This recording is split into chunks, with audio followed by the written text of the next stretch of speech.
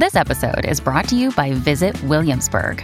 In Williamsburg, Virginia, there's never too much of a good thing. Whether you're a foodie, a golfer, a history buff, a shopaholic, an outdoor enthusiast, or a thrill seeker, you'll find what you came for here and more. So ask yourself, what is it you want?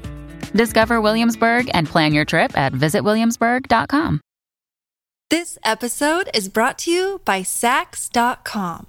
At Sax.com, it's easy to find your new vibe. Dive into the Western trend with gold cowboy boots from Stott, or go full 90s throwback with platforms from Prada. You can shop for everything on your agenda, whether it's a breezy Zimmermann dress for a garden party or a bright Chloe blazer for brunch. Find inspiration for your new vibe every day at Sax.com. Another day is here, and you're ready for it. What to wear? Check. Breakfast, lunch, and dinner? Check. Planning for what's next and how to save for it? That's where Bank of America can help. For your financial to-dos, Bank of America has experts ready to help get you closer to your goals. Get started at one of our local financial centers or 24/7 in our mobile banking app. Find a location near you at bankofamerica.com/talktous. What would you like the power to do? Mobile banking requires downloading the app and is only available for select devices. Message and data rates may apply. Bank of America N.A., member FDIC. Welcome to the New Books Network. Hello, and welcome to New Books in Performing Arts, a podcast from the New Books Network. I am Andy Boyd. Today on the program, we're talking with the authors of the book A Revolution in Three Acts, The Radical Vaudeville of Bert Williams, Eva Tanguay, and Julian Elting. So we're speaking with David Haydu and John Carey. David, John, welcome to the program. Thank you. Thanks for having us on. I really enjoyed this book, and this isn't entirely clear from the title, but it's actually written in the form of a graphic novel, so you get a lot of great images of these performers and of the times that they lived in. Let's start there. Why did you decide you wanted to tell this story in that form of a graphic history? Well, we actually had in mind to do a book of graphic history before we settled on this topic. It began with John and I, who are old college friends from NYU, wanting to do something together. John's a great artist. I admire him. There aren't enough words to convey how deeply I admire John. And I wanted us to do something together. So for a while, we brainstormed ideas. What could we do that would not just lend itself to imagery, but demand imagery, where we could do a better book with images than we would do with text. And we settled on the world of vaudeville. Maybe John could pick that up there. Like, why vaudeville and why imagery? John probably has some thoughts about that. Well, we had some feelings about the way vaudeville had been treated when we were growing up. It was kind of relegated to the way many things pre-rock and roll were treated, as kind of as a corny era of our grandfather's time, with soft shoe routines that showed up here and there on variety shows on TV. But you knew, especially David, I think that it was a much grittier, more complex form of entertainment, and a place that, as our book shows, really revealed just how much was going on in America, and America trying to get in touch with itself. Its identity of all these immigrants, as well as African Americans. But as far as the graphic work, we also knew that there wasn't an awful lot. There wasn't film of these acts. And there wasn't documentation of an awful lot of important things that went on in this period. It's also, these are three very colorful people. So we picked good people, I think. And they're all people whose act in some way was about presenting their physical body as a kind of spectacle in itself. In very different ways, but I think they all do have that in common. Right, their physical presentations, their presentations were elemental to their art, and we needed to show that. And also, there wasn't a lot of material documentation of the core events in the book, the essential events in the book. So to do something where you just can't Google up the pictures or Google up film clips or Google up sound clips, where the only way to render them vividly and fully is to imagine some of it and give it form through a combination of text and drawing, imaginative art. Really seemed to suit this. There were some moments in the book where there's just very little documentation of, there's sketchy documentation of it. So we constructed it from, it's rigorous nonfiction, but we constructed it factually from the evidence we had, but then gave it life visually through John's imagination, and that's why this content works. Mm-hmm. There's moments in the book where things like, the audience chatter during the acts seems historically plausible, but probably not based on a specific documentation of, this is what this person in the audience said at this moment, and then his wife said to him, and then he said to her. Those sorts of more ephemeral moments of performance, you're sort of given a little bit of wiggle room to fill in a form like this, right? Well, yeah. In some cases, our policy was that all the text in the boxes is, literally rigorously precise, but in the constructed scenes where there are word balloons, that's constructed to the best of our ability. However, there are cases when some of that has been precisely documented. And actually, the scene you're probably thinking of, which is the scene where a journalist took an actress, Italian actress, to see Williams and Walker, and she said some very discomforting things, some very disturbing things. Came verbatim from a newspaper account of the dialogue of these people in the audience, because and the reporter took an action. Yeah. Yeah, John, what were you going to say? Oh, I'm sorry. I thought you were done. There's also a scene that Andy may be thinking of also, with another man and woman talking, a young couple, about seeing Julian Elting. And that scene was created by David. This is David's project. He wrote it, he researched it. He did all the blueprints for all the things I had to do in terms of making the panels. But in that exchange, there's a young man and a young woman, a couple, going to see one of our principals, Julian Elting. And there is a back and forth, but I thought it was a very smart thing that David had done, because it illuminated what I felt about one of these three people that we did, Julian Elting. He was a female impersonator, and I was wondering just what's the huge attraction of this act, because he was a giant star. And that's what the woman's asking the man: is this all Julian Elting does? Come on stage and pose and close? But she starts to find some charm in it, and in the clothing, and in this Victorian, manner that Julian Elting presented. And the man, meanwhile, is kind of falling in love. He's smitten with this image of this Victorian ideal, and up until the moment Julian Elting takes off his wig and reveals he is not, in fact, the ideal Victorian epitome. But the amazing thing about Julian Elting was that people went to go see him even after they knew he was a female impersonator, and they still found him amazing and very attractive. And if I can say, add one more thing about those 3 pages, that they're a good example of why we chose not just the graphic form, but the dramatic form for the book, because we could have written an essay on what is it about Julian Elting, why is he relevant today, and what's the essence of his art. We could have done that in 2,000 words of text, but there in just 2 pages of word balloons and drawings, we show that he represented like the fluidity of gender, and a gender confusion that turned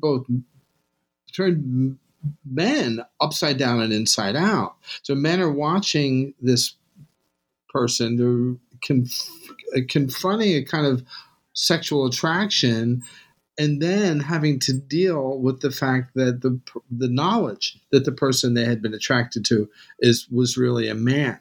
which was really a very kind of radical thing for Elting to have subjected his audiences to experience. And at the same time, the woman is experiencing this firsthand, this idea that gender is not just performative, but a construction, and that anybody could be a woman. If this man could be a woman, and anyone can. And Elting. Later in the book, we show that Elting produced a magazine, the Julian Elting magazine, with beauty tips for women to show that just follow these rules and follow these steps, and you can be a beautiful woman like me. and it's a man saying that, so it's crazy. And we could show it in dramatic form.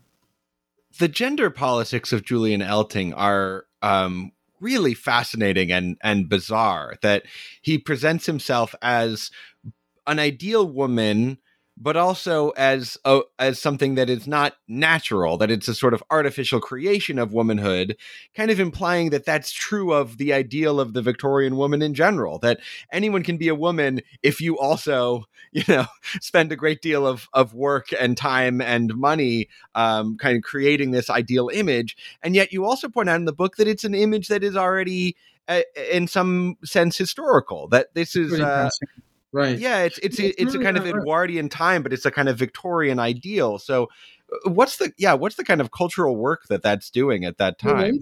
The main thing it's doing, as you just pointed out, is that what he's conveying is not an ideal of an image of womanhood, but an image of the construction of womanhood. So it's really all about the construction, which is a very 21st century idea. I mean, it's mind-blowing to think that he's innovating this thing that we're all living with. It's all around us today, this idea that gender is fluid and the gender is a construction, and that it's something you could adapt and adopt by drawing on your impulses and following a set of codes and rules. And there he was 100 years ago doing it, and in a way that was, I think, had much deeper impact than most people were able to come to terms with at the time. The writing about him at the time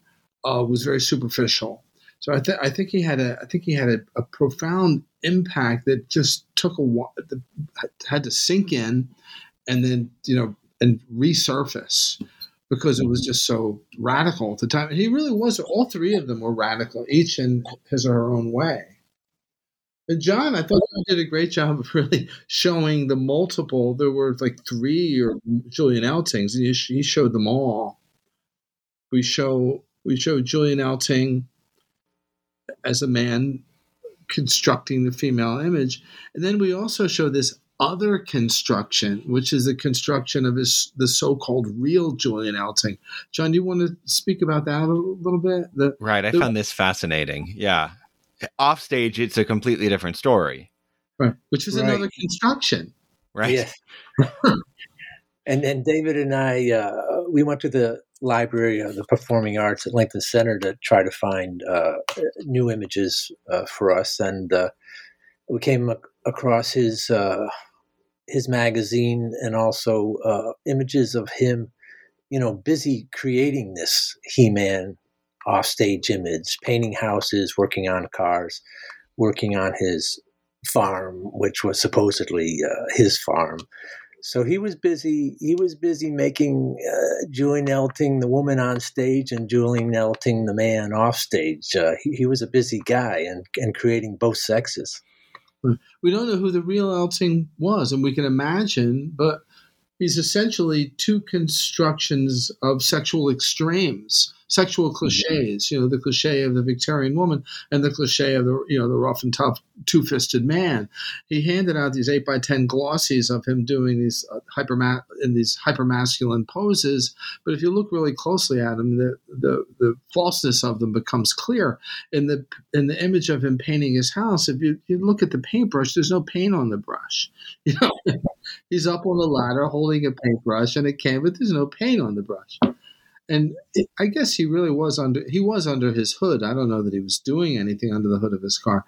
And the farming image, which John really rendered beautifully, is just ridiculous. He's I guess he thinks he's butching up for the image, but the joy that he's taking in playing dress up as a farmer really comes across. And it's that joy in dressing up or in posing that's what he's most about.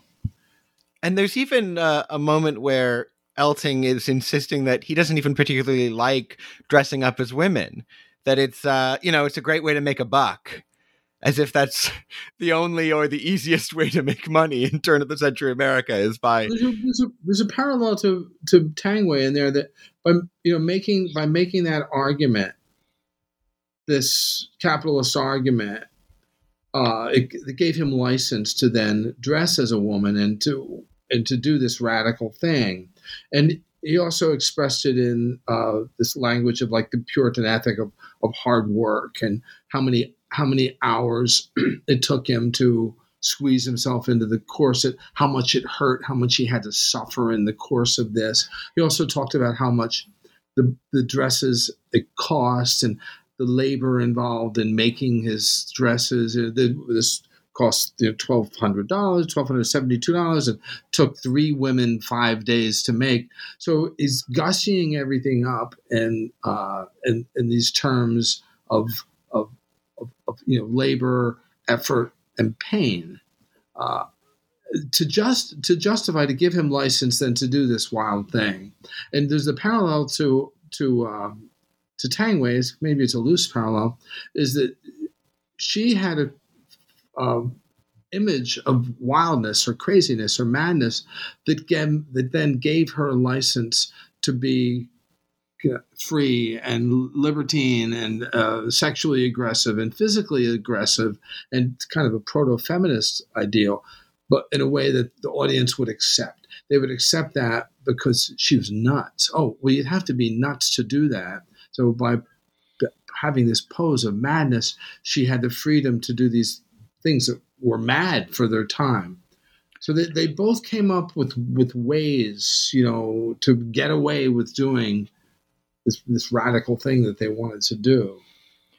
Yeah, let's talk a bit more about Eva Tangway's act. Her act was, it seems like, largely kind of based around performing songs, but often in elaborate costumes. What exactly were people paying to go see when they went to go see a show where Eva Tangway was headlining? Well, the show was all about Eva Tangway. Her act was all about Eva Tangway. The songs were all about Eva Tangway and about the glory of Eva Tangway, and the wildness of Eva Tangway, the unpredictability of Eva Tangway.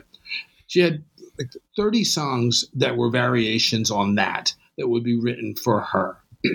And then the whole act was just a display of energy, volatility, and unpredictability. She would run and hop and dance, and we say sing. Did you say sing? It's a liberal use of the term. She performed songs, but in the quasi like animalistic kind of volatility. This is a case where words really do fail one, and that's another reason why we thought of working in the visual realm, because John's able to show. If you really want to understand what Eva Tangway's act, you kind of have to see what she did. John, you want to pick that up? Well, yeah. One of the challenges I thought of the book would be to try to capture that, because she was just I think that the main attraction for Eva Tangway was people going in and say, what the hell is she going to do tonight? Because she was just so unpredictable and so sexy, and and they didn't know it, and you have scenes, David gave me great scenes of her racing across the stage, kicking over easels and doing somersaults. And then we have a humorous spread in the book, which kind of captures what she was all about. We have a comparison and contrast to her contemporaries, where, for example, the contemporary singer Elsie Baker was singing "I Love You Truly," and meanwhile, Ava Tangway singing "I Want Someone to Go Wild with Me." And another popular singer, Billy Murray, is crooning "Come Take a Skate with Me," and Ava Tangway singing "Go as Far as You Like." So, and no one had really seen somebody like her. She was. People made comparisons to Lady Gaga. She was an unpredictable person, really turning the Victorian ideal of Julian Elting's image upside down. And eventually marrying Julian Elting, though, sort of as a onstage publicity stuff. Right? I don't know if they ever actually they announced their engagement on stage or something like that. Isn't that right? It wasn't a betrothal. It wasn't it was an engagement. Very, very high profile engagement. To show that this is not something we were like pumping up for the drama of it for the book, we devoted 2 pages to reproducing sections from the press clippings about this event all over the country. So, papers in the country were talking about this for weeks. The betrothal of, Ava Tangway, the wild woman, the I don't care girl, and Julian Elting, the female impersonator. The actual facts of what happened on stage are lost to history. So, we constructed that, but the reaction is documented by, dozens of newspaper clips that then we cover. So we devote a fair amount of space to this. It's one of the times in which the characters of the book literally interact and come together. We didn't choose them because their lives were so closely entwined. That's not why we chose these 3. We chose these 3 because they're 3 important figures who were transformative, each in a different way. So here's 3 figures who were doing 3 different things that all it made a difference. But there were ways in which they interacted, and that's chief among them. But there were other ways in which even Tangway and Elting interacted. They were both involved in the different versions of the same musical comedy very early in their lives. They both played, women in in different productions of the same show. Just Julian Elting did it better. Right. John, one of the things I love about the part of the book about Tangway, John, is your illustrations of some of her outlandish costumes. Could you talk a little bit about those and kind of what research went into reconstructing those images?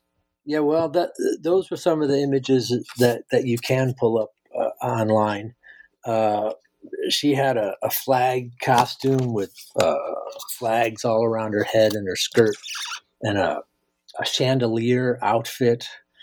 And then leading to a sequence, we have her in a tight bodysuit outfit with 1909 Lincoln Head pennies, which had just come out. And then she proceeds to, in our few pages, to enact a kind of coin-operated striptease where she's taking these pennies off one by one and flinging them at the audience. And that got a lot of attention from the audience. It also got some attention from the police who thought she was being a bit too much. And we segue that aspect of her career into her Salome act, which took off all over vaudeville. David writes about how everybody jumped on the Salome bandwagon, and including George Walker, who was Burt Williams' partner, including his wife, and even Burt Williams did a parody of Salome. But as far as Eva Tangway went, I think she thought, as David suggested, that if she did something historical and maybe with some biblical references, she could take off all those veils a little bit with a little less maybe scrutiny from the law. Right. And that is definitely part of the appeal of her act, is that it was, considered very sexy at the time, right? Outrageous, right, David? Yeah, outrageously sexy. Her sexual agency and the assertiveness of her sexual agency was one of the things that made her radical, and an enormous influence to a wave of women performers to follow her. And Mae West and the whole generation of women in her wake. And she was fearless. One of her costumes, as John mentioned, was a bodysuit with pennies attached to it, and she would pick each, pull each pluck each one off the bodysuit and flick it into the audience till she was virtually naked. There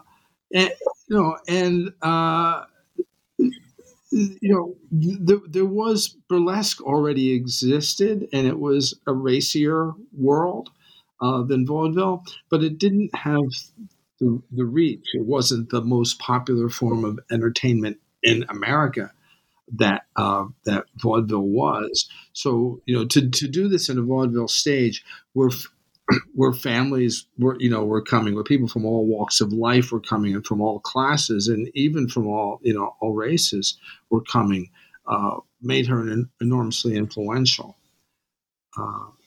The idea of a woman in this position of sexual assertion, a woman to say, "Go as far as you like with me," I want to be as wild as an animal in the zoo, it's hard to grasp how radical that is. I was thinking about if she existed today, if we wanted to communicate to somebody, how, what was she doing? Well, you'd say, well, by today's standards, she'd make Cardi B look like the singing nun. She would be doing. She'd probably, I don't know, be having sex on stage or we probably couldn't even imagine how far she would be pushing things if she existed today. And you need to sort of do that to fully grasp how radical her act was at the time. This episode is brought to you by Saks.com.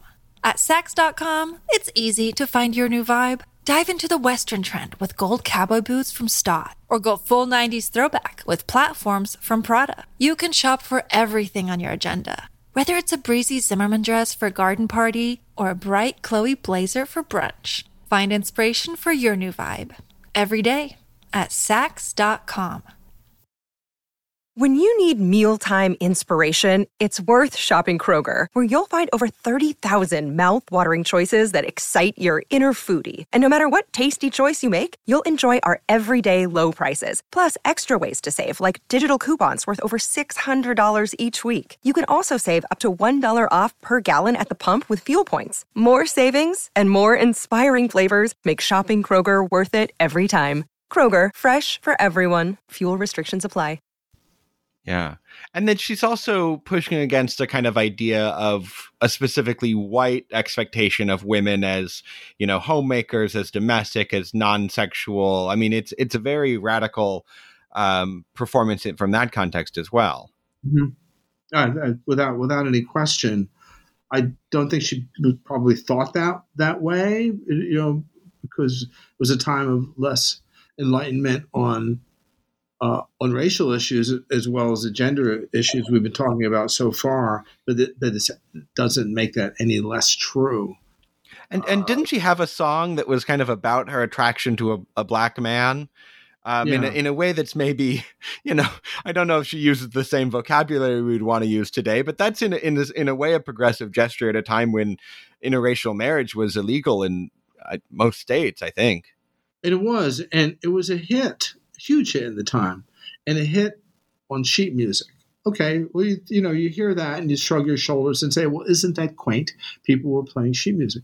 But if you really think through the impact that had, it's quite something. The song was called My Sambo, and it was a love song to a person of mixed race. And that was clear to anyone hearing the lyrics or listening to the song or singing the song. And singing the song is the way that most people experience that song at the time. So the song is sold as sheet music.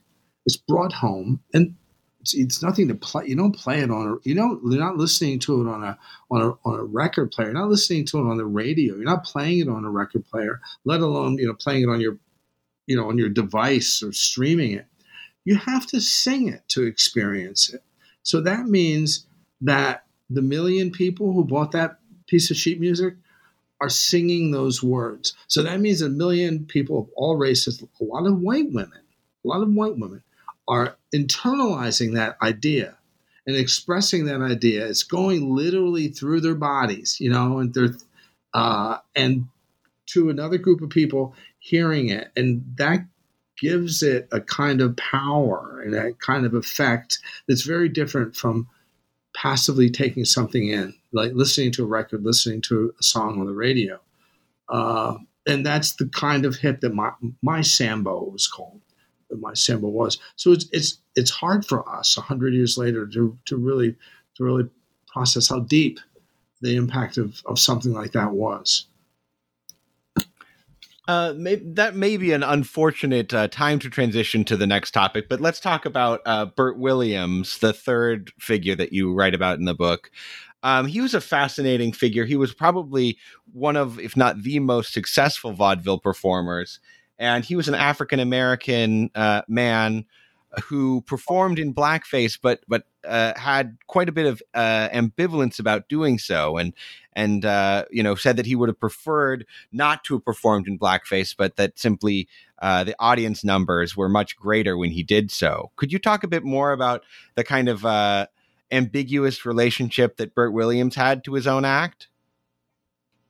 Yeah, of course. He's a key figure in the book, and you talked about it being kind of being discomforting to turn to the subject of Bert Williams. It always is. It always is because his story is so complex and disturbing, deeply elementally disturbing. He was a brilliant, bookish and profoundly gifted black man from the Bahamas who had a gift for performance, loved to perform, wanted to perform, and had to find a way to perform where he could, tap this passion of his, tap this skill of his, make an impact, maybe make a difference. And he did make a huge difference, but had very limited options in what he can do, what was acceptable for a black man to do. So he performed in blackface, a black man performing in blackface. So why would a black man perform in blackface? Well, one reason is because there are very few opportunities for blacks to perform, and he pretty much had to perform in blackface. He certainly had to perform in blackface to be able to get work and to make a living. Okay, but after that, he was determined to deny whites exclusive privilege of defining blackness. So he played in blackface in part to shift the way shift the nature of the performance of blackness, and to shift the perception of black identity among the members of the white audience by humanizing the characters that he portrayed and shifting the content away from the most demeaning stereotypes, like this. I don't even want to talk about them, but the content of most minstrel performances by whites in performing this vile stereotype of blackness that blackface was were horribly, horrifically, monstrously degrading and demeaning. So Williams's portrayals were softer and more humanizing. They were centered on universal emotions and centered on universal issues, like the struggle of someone trying to make a living, the struggle of someone trying to pay the rent, the struggle of somebody in a card game. So what he did may seem incremental, and it was incremental, but it was radically significant because he did change the way the Black identity was represented on stage, and he changed the way that Black people were perceived by the audience. There's no way to underestimate the significance of his transformation. Now, this posed very big challenges for John that I'd like him to talk about. Well, let's see. And in addition to what Williams did there, we also show what he did with his partner George Walker in forming their own production company and hiring Black composers and lyricists and actors, and which was a huge jump in American entertainment. And to think that they could do that in that era is really something. But as far as depicting Bert Williams, there's an early image of Bert Williams on stage, and he has a panic attack, and he's sweating profusely. The makeup's coming down his face, and the white audience is laughing even harder at it. And later in his career, there's another painful situation. And David and I talked about this when David first came up with the idea of these three people in vaudeville to do. He told me about this scene. There was an Actors' Equity strike, and Williams is a huge star at this point, a huge American star, and the people involved in the strike don't tell him there's a strike going on. He gets made up for the follies. He goes out on stage, and the theater's empty. There's nobody there. Nobody told him. And he goes home and to his library, and he tries to figure out where he belongs in America as a Black man and where he belongs in American entertainment. He kind of comes to the conclusion that he doesn't really belong. And I didn't know about Elting. I knew there was a movie about Abby Tangway, but I didn't remember her name. But I knew of Bert Williams, and I knew of this quote by W.C. Fields, who was a good friend of Williams.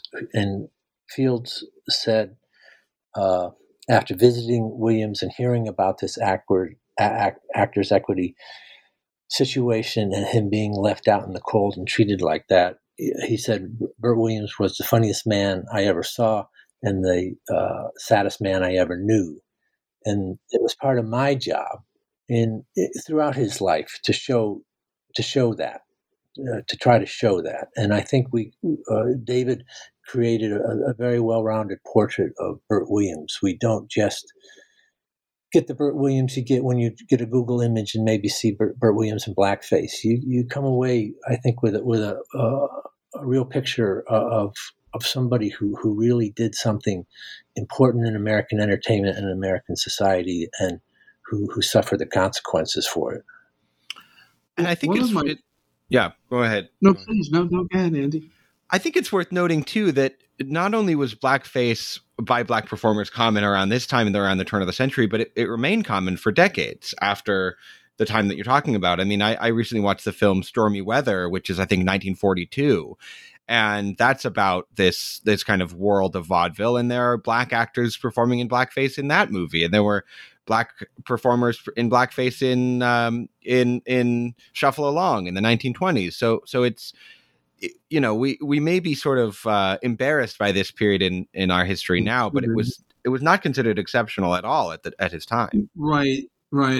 that's no defense. We should be not only embarrassed, we should be horrified, and traumatized by this terrible thing. And we try to one of our goals in the book was to convey that horror. When we hardly ever see Burt Williams in blackface in the book. We only render him literally in blackface in a few panels, but they're indelible. And John did a beautiful job of conveying like the the anguish that Williams must have endured by having to portray this caricature, this demeaning caricature of a slow-witted, slovenly African American, when it not only did not represent him, but did not represent the black world, and was a product of pure white supremacy and racism.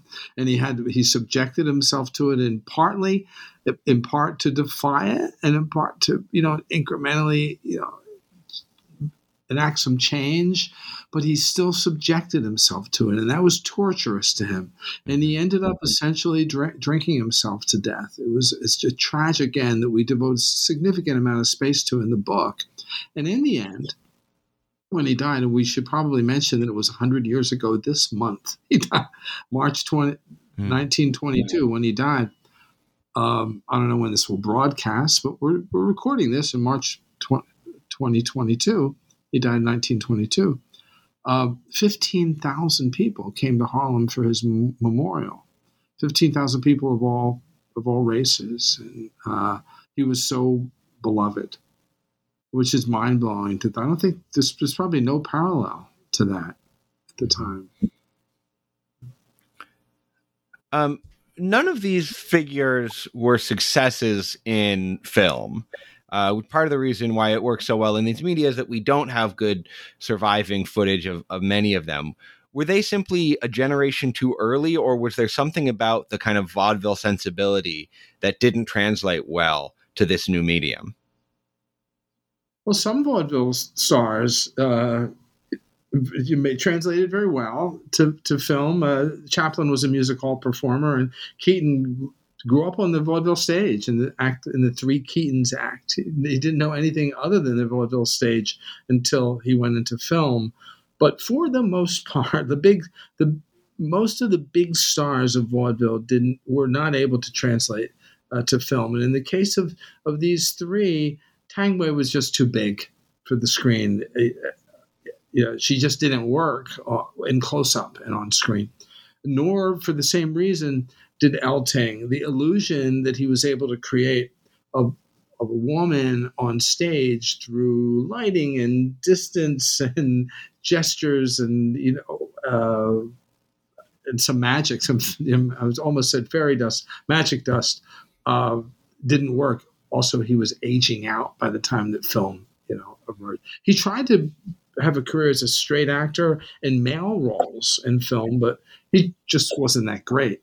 And Williams did make some very good films, short films, but in blackface. And he just, by 1922, he was dead. He died. It was a combination of all those things. In the case of both Elting and Tangway, they were both undone by the scale of their influence, I'd say, more than anything. Tangway was so successful as an influence on women that she wasn't able to keep up with the women who took her innovations even further.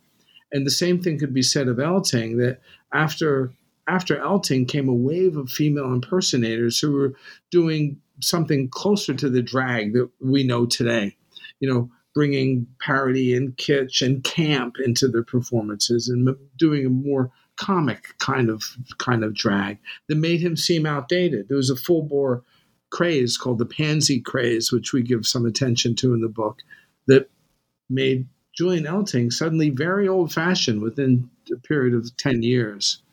So it was a combination. Film, they couldn't adapt to film. The people who they influenced took their work further and made them seem outdated, and their time was up. It's extraordinary to think that someone like Bob Hope or Jack Benny or George Burns had the longevity that they did. There's very, very few people. There were hundreds and hundreds and hundreds of vaudeville acts, and very few were able to adapt the way that they did.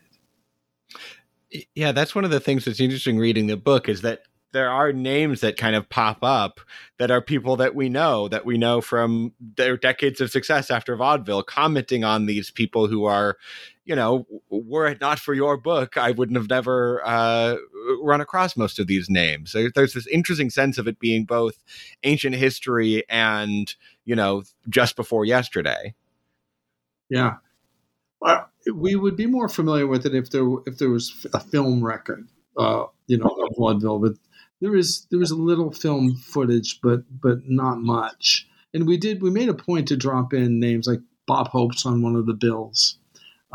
Eddie Cantor plays a role in the scene. John, do you want to talk about that scene with Eddie Cantor and Williams? Is this a key scene in the book? Okay, yeah.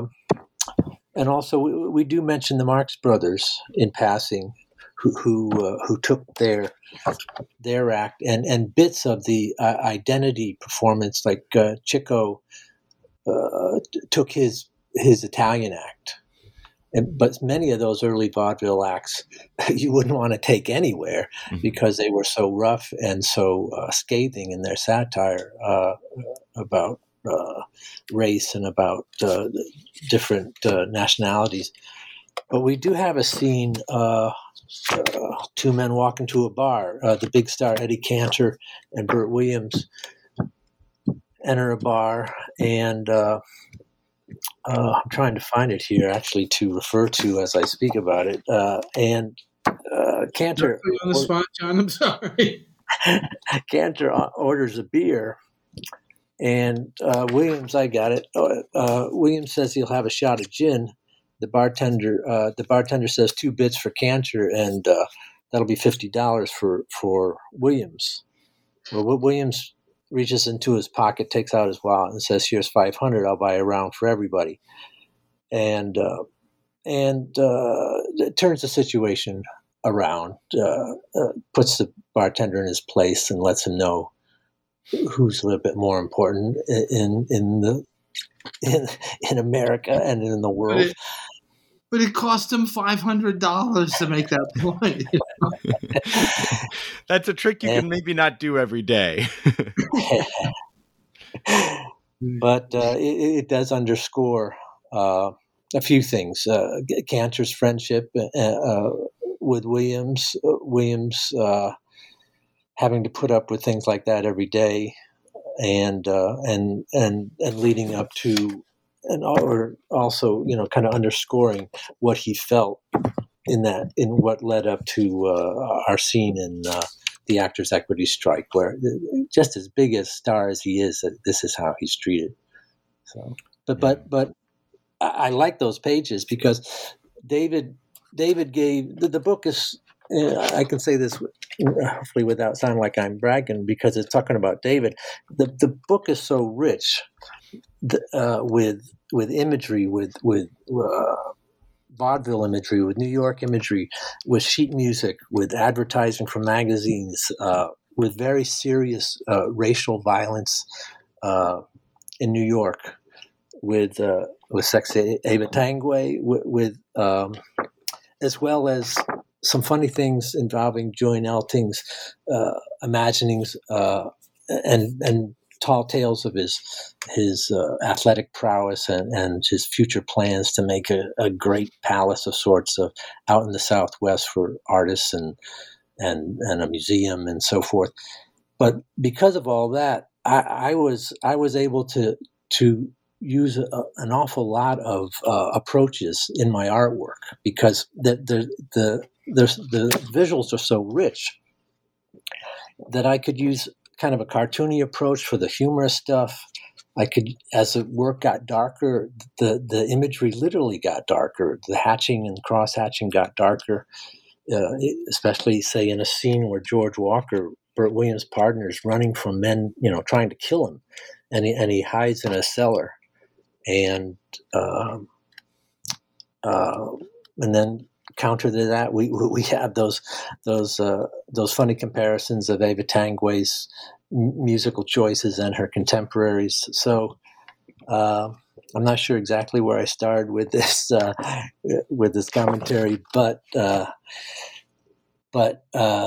along with Bert Williams and Eddie Cantor in the bar, David gave me an awful lot of great material to work with and an awful lot of styles to work within. There you go, David. How's that? Well, great. Thanks to both of you for being on the program. I've really enjoyed talking with you about this wonderful book. I would really recommend this for anybody who's interested in theater history. This is a chapter of the history that I think is so often, skipped over or ignored or misrepresented. So it's great to get a real sense of what vaudeville must have been like as this exciting kind of avant-garde art form in its prime. We usually see it in its decline in something like Gypsy or Sunset Boulevard, but to see it, when it was the hottest thing on the block, it's really exciting. I think you've done a great service with this book. Thanks so much for being on the program, and thanks so much for writing A Revolution in 3 Acts. Thanks for having us, Andy. Appreciate it. Great to be here. And I have one more final parting question, which is, could you give us a sense of what you're working on these days, or what's kind of your next project in the pipeline? Well, I have 2 things. I just finished the song cycle, as I have another life as a librettist and a lyricist in music, and that's done. And I'm working on a book for W.W. Norton about computational creativity, a branch of AI. It's it's something I've never written a word about before. It's a whole new field, and it's terrifying and kind of exhilarating challenge. So that's me. That sounds fascinating. Yeah. I've been working on panel cartoons, just gag cartoons. After such a long book, it's really refreshing to just do something that small. And are you posting those anywhere? Are those publicly available? No, I'm just gathering them up, saving them up to send in to publications in the next few months. Great. Well, I'll be on the lookout for them. Thanks so much for being on New Books in Performing Arts. This was really fun. Thanks Great again, to be here. Thanks, Andy. Right. Appreciate it.